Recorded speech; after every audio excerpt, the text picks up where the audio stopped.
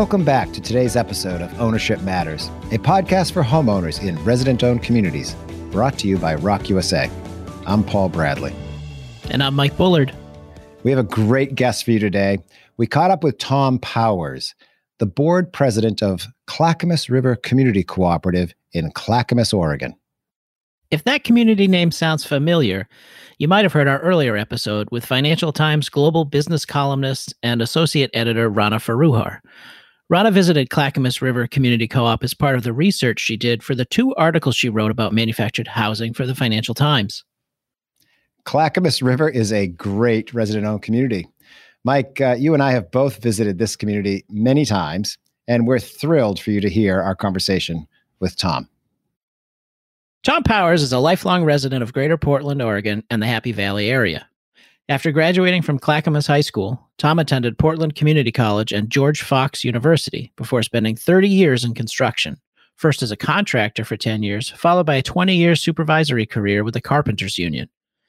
Tom has 3 adult children and moved to Clackamas River Community Cooperative in 2012 after the unexpected passing of his beloved wife, Patricia. Tom lived in the community during the purchase process and began serving on the board of directors in 2013, first as operations manager and then as board president, a role he has held since 2014. Tom owns 3 gold mines in Eastern Oregon and enjoys hunting and fishing and especially loves living on the Clackamas River. Well, thanks for joining us on Ownership Matters, Tom. Let's jump right in. Can you tell us a little bit about yourself and Clackamas River Community Cooperative? Okay. I am the president here at Clackamas River Community Co-op. I have been doing the presidency for over 6 years now. I started out when we became the co-op in 2012. I'd moved in about 5 months before we became a co-op. And in 2013, I joined the board as operations manager. And then in 2014, they talked me into taking over as the president because the president wanted to retire and spend all his time fishing at that point, which I can understand that. But so since then, I've been pretty much doing the presidency here with 6 other fine board members. We have 76 homes here in our community, and we sit on 17 acres of land right on the Clackamas River, which is, I'd like to say, a little corner of heaven here. And which it seems like we do because we really do have a good place here. You sure do. Tom, what initially drew you? You said you moved in a few months before the co-op took over and purchased. What drew you to the community in the first place? The location was the primary reason. I was retired at that point, or semi-retired, and still am semi-retired. Always something going on, but I like the fact that it was sitting right on the Clackamas River here, and it's a one-way into the community and one way out, so it's well protected and a lot of trees, and it just I've always wanted to live on the river, and that's where I'm at. So that's what drew me in, and plus the opportunity to buy at that time was a good price. Yes, indeed. A river runs through it. It's a beautiful location, Tom. I can see what attracted you to Clackamas River Community Co-op. No question about that. Tom, I'm really curious. You've served as president for 6 years. So tell our listeners what attracts you to that role. What motivated you to step up and play this really important role in the community? It's, to start with, my neighbor at the time was president, and like I say, he was looking to really retire at the time and have more time to spend with his wife. And at that point, I could see that it was that I wanted to make sure stayed like that it was, which is a nice place to live. And our prices here have stayed real consistent. I'm paying $5 more a month now than I was in 2012. So our monthly premiums, not rent, premiums here, because like we explained to everybody when they move in here, they're not renting, they're paying premiums because it's actually part of the mortgage payment and so I think we've done good. They're keeping it, like I say, $5 higher than it was 8-9 years ago now. That's terrific, Tom. And I echo Paul's sentiments about what a great spot it is. I can't imagine when you were looking to buy a home on the river that there were a lot of places that were any more affordable than Clackamas River Community Co-op. No, there's definitely not.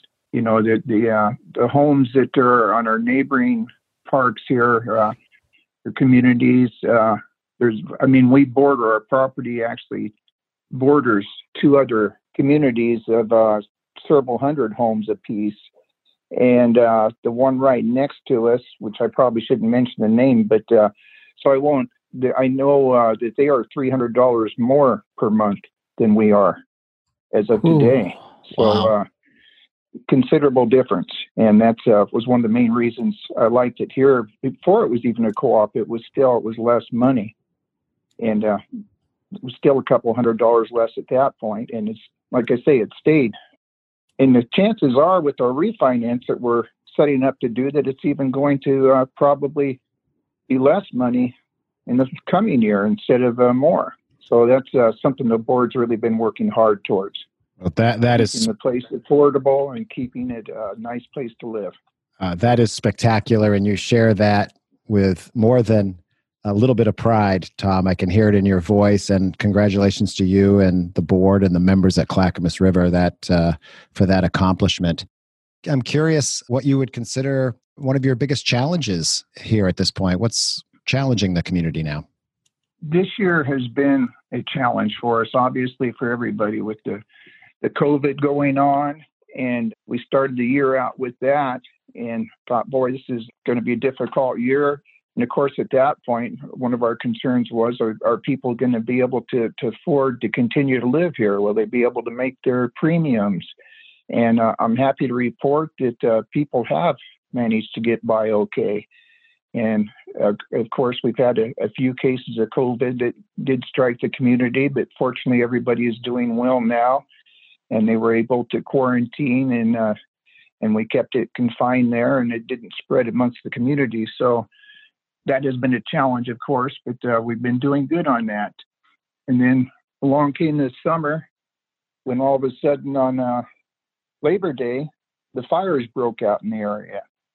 And the east wind was blowing, and the fire was above us several miles, and it was sweeping down the Clackamas River. And that was quite the challenge, because all of a sudden the air was so smoky that it was you couldn't see more than about, probably 200 feet was all. I mean, that's how thick the smoke was. So people were staying in their homes. We had 3 levels of evacuation in the area, which was a 1, which is be alert, be ready. And level 2, which was be ready to go, bags packed, and they even advised leaving at that point. And level 3 was a mandatory evacuate. We never hit level 3, but we were on level 2 for probably 12 days. At that point, we had the board members pass around brochures door to door to let everybody know what the procedures were, to make sure they had their bags packed and ready to go, and to make sure they were okay. And probably 20% of our members did evacuate at that point. The rest of us were ready to, but fortunately we never had to. So that was quite a challenge this year.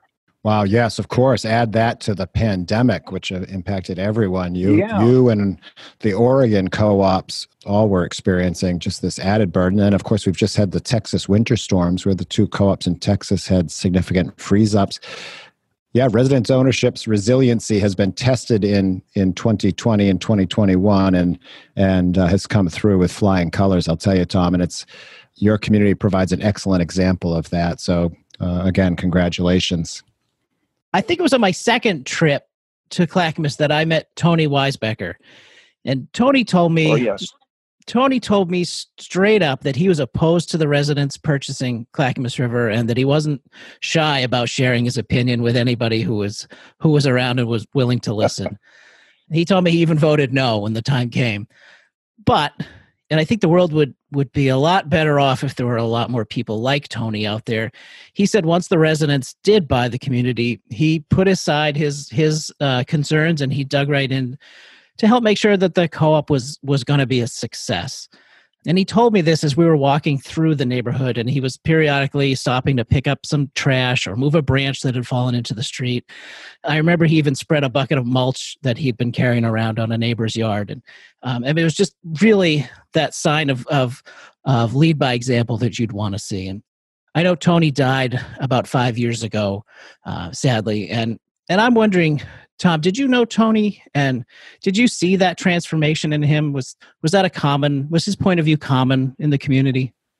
Yes, I did know Tony. In fact, Tony was one of those that he was one of our first board members, ironically. That shortly after we became a co-op, he became a vice president there of the board, and he was very responsible for getting me into the board as a board member myself. And yes, I was the same way when we had our meetings in the library there in 2012. Decided I've only been living in the park for about 5 months at that point. Was felt like I was totally blindsided, going, what's going on here? I thought I was moving into a community where I didn't have to worry about things changing. And slowly, I was one of those that was trying to decide whether or not to vote yes or no to become a co-op. And as they explained things, we had several meetings there where we all met there. It seemed like there was about 100 of us packed into a small room there. I remember we had good turnout from the community, and they would explain things. We'd ask questions, and Casa was there, and Rock was there, and did a very good job explaining things, and maybe too good of a job, because me being the nature I am, my first thing is I'm thinking, this sounds too good to be true.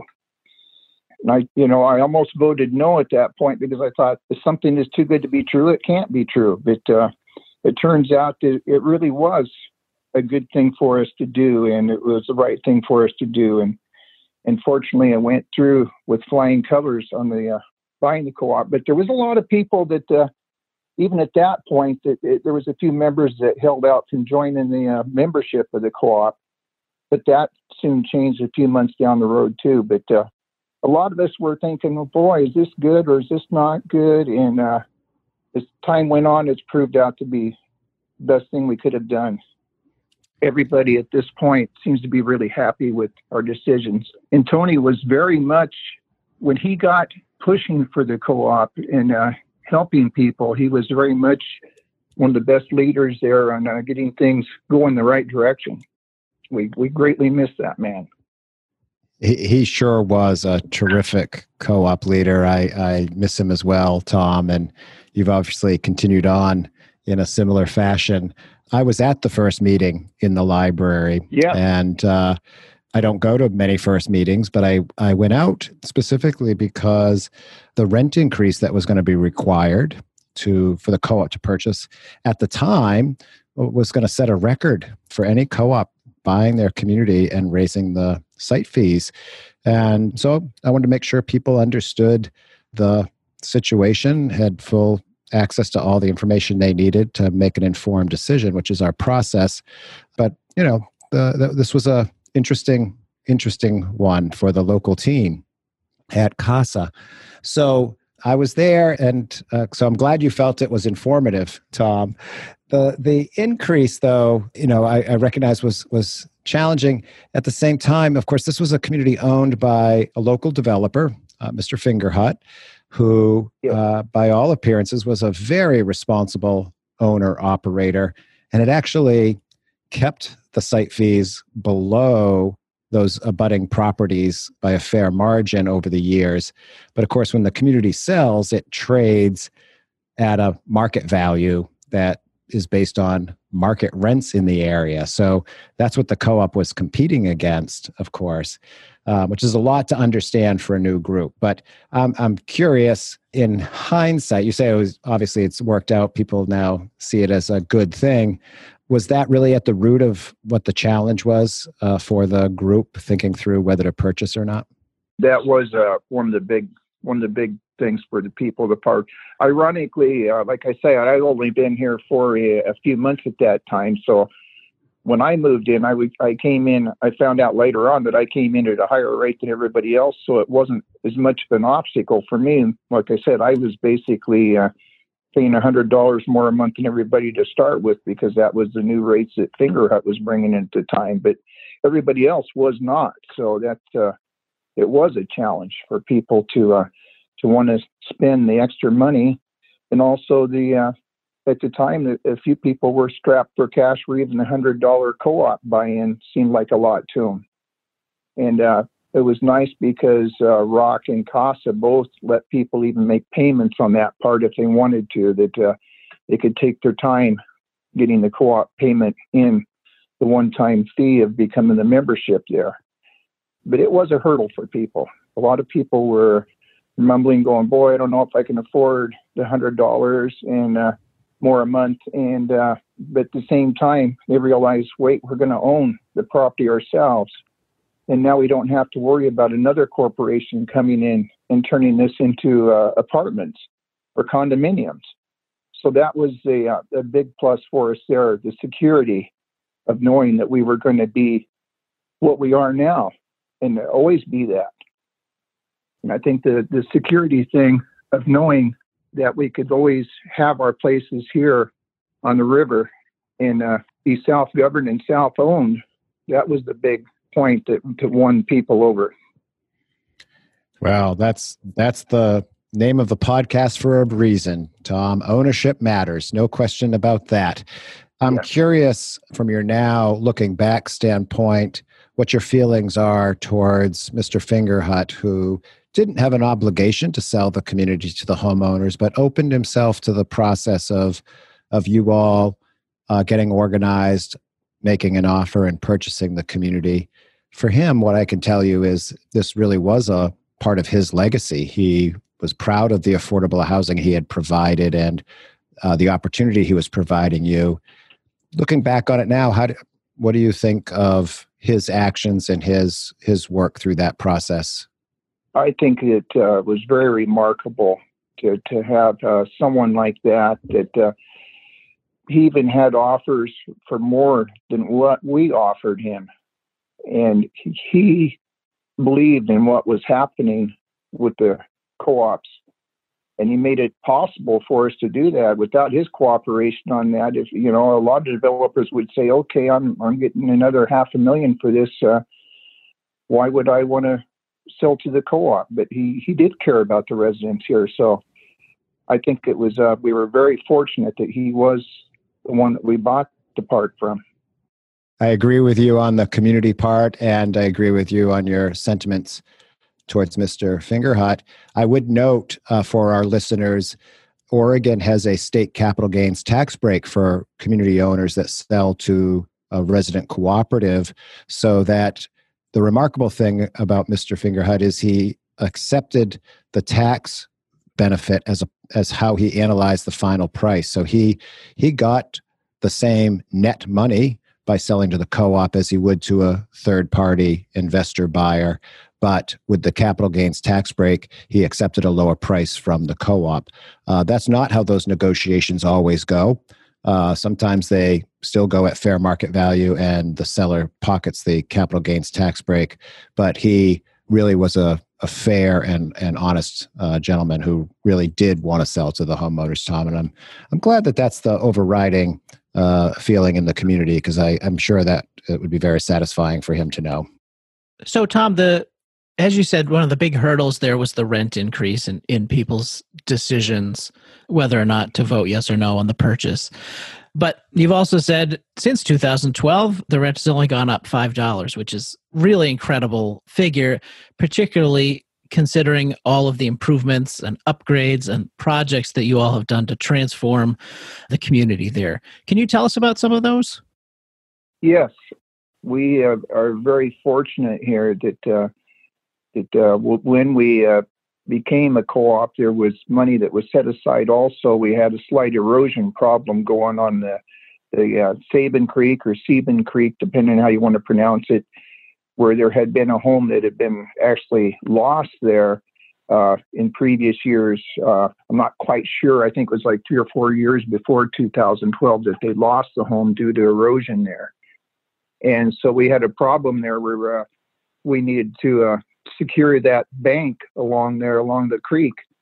And we had money set aside in the financing to where we were able to take that on. And in 2000, I think it was 2016, where we actually did the work there and had tons of boulders brought in. I think it was 30 large dump truck loads of big rock that was brought in to shore up the bank there. Wow. And they did a lot of work there and secured our park there at that point.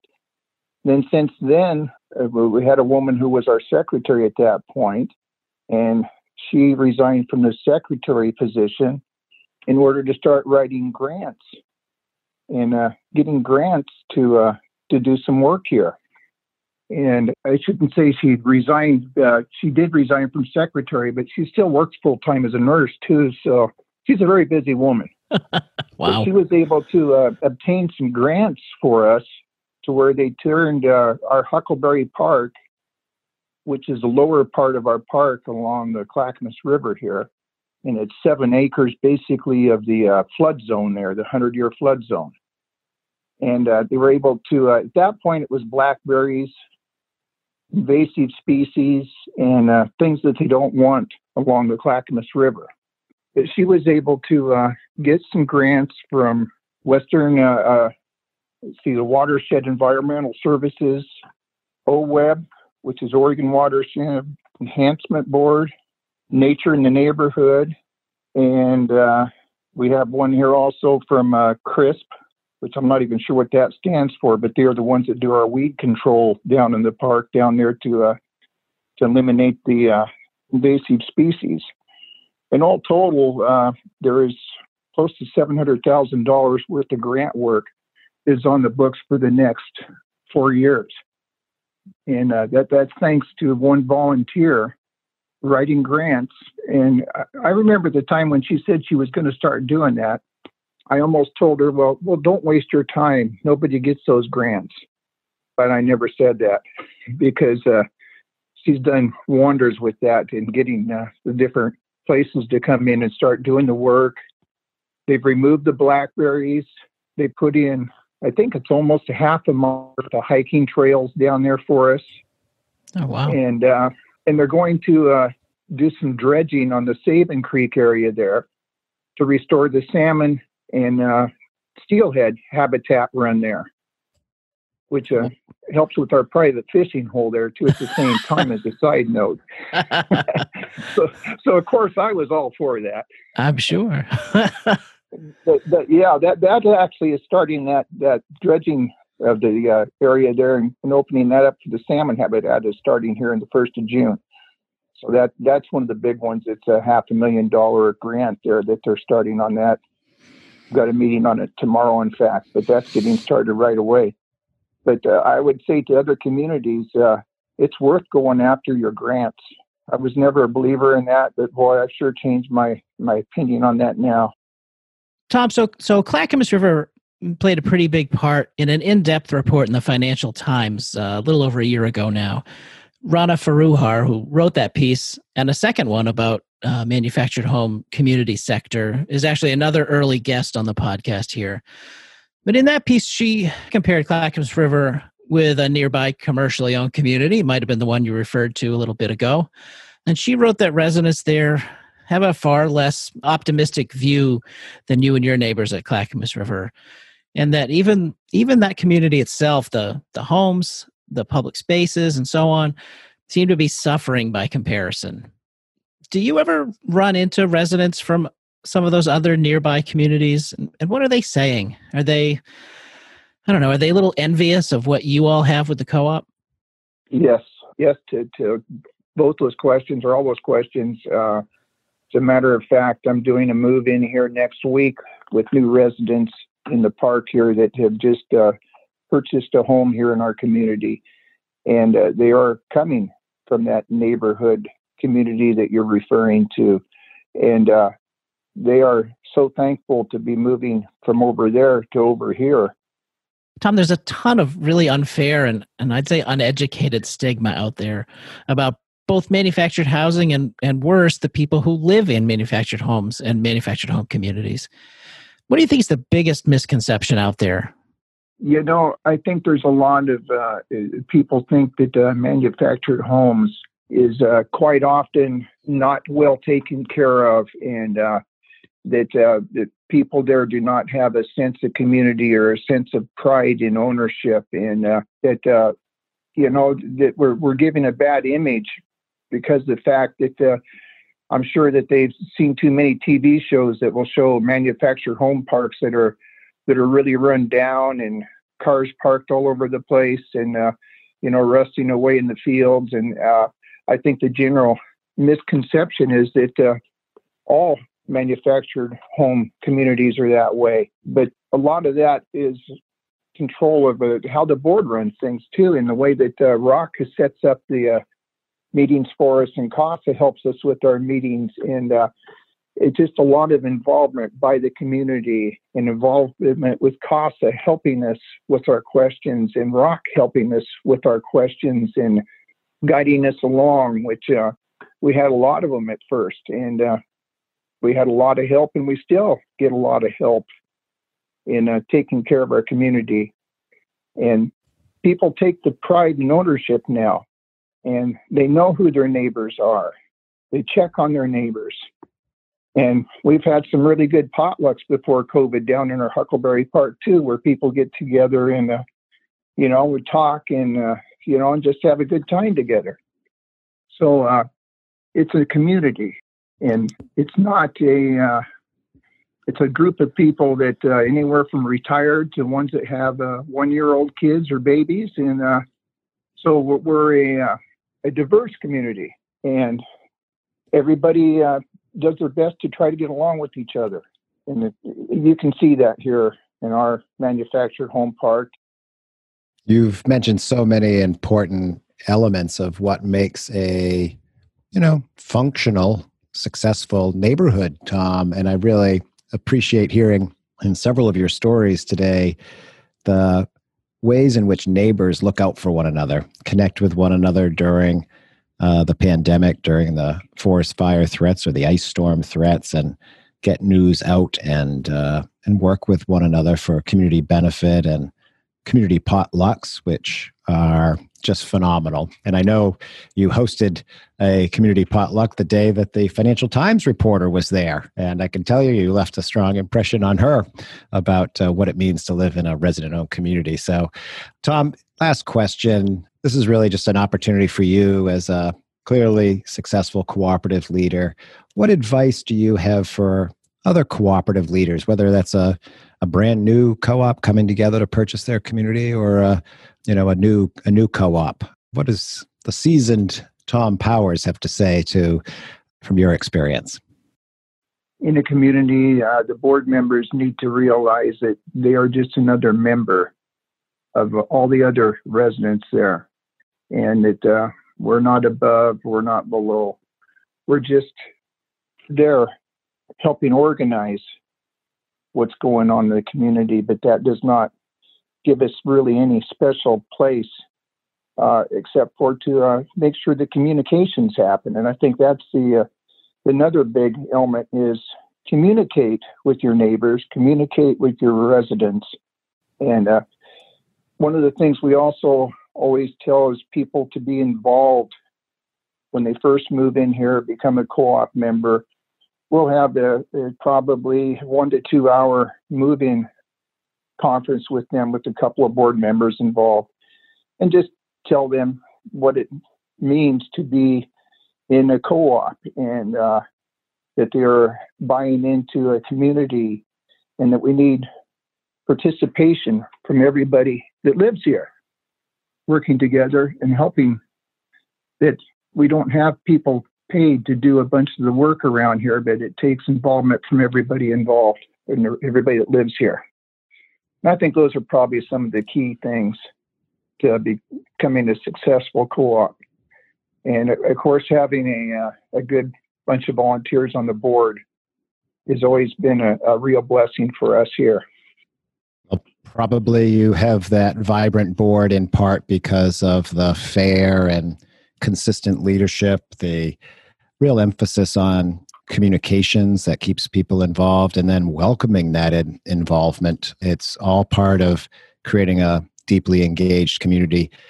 Tom, truly, congratulations, and thank you so much for your leadership out at Clackamas River and really across the Rock USA network with such great insight and just really exceptional ongoing leadership. So thank you for joining us on Ownership Matters today.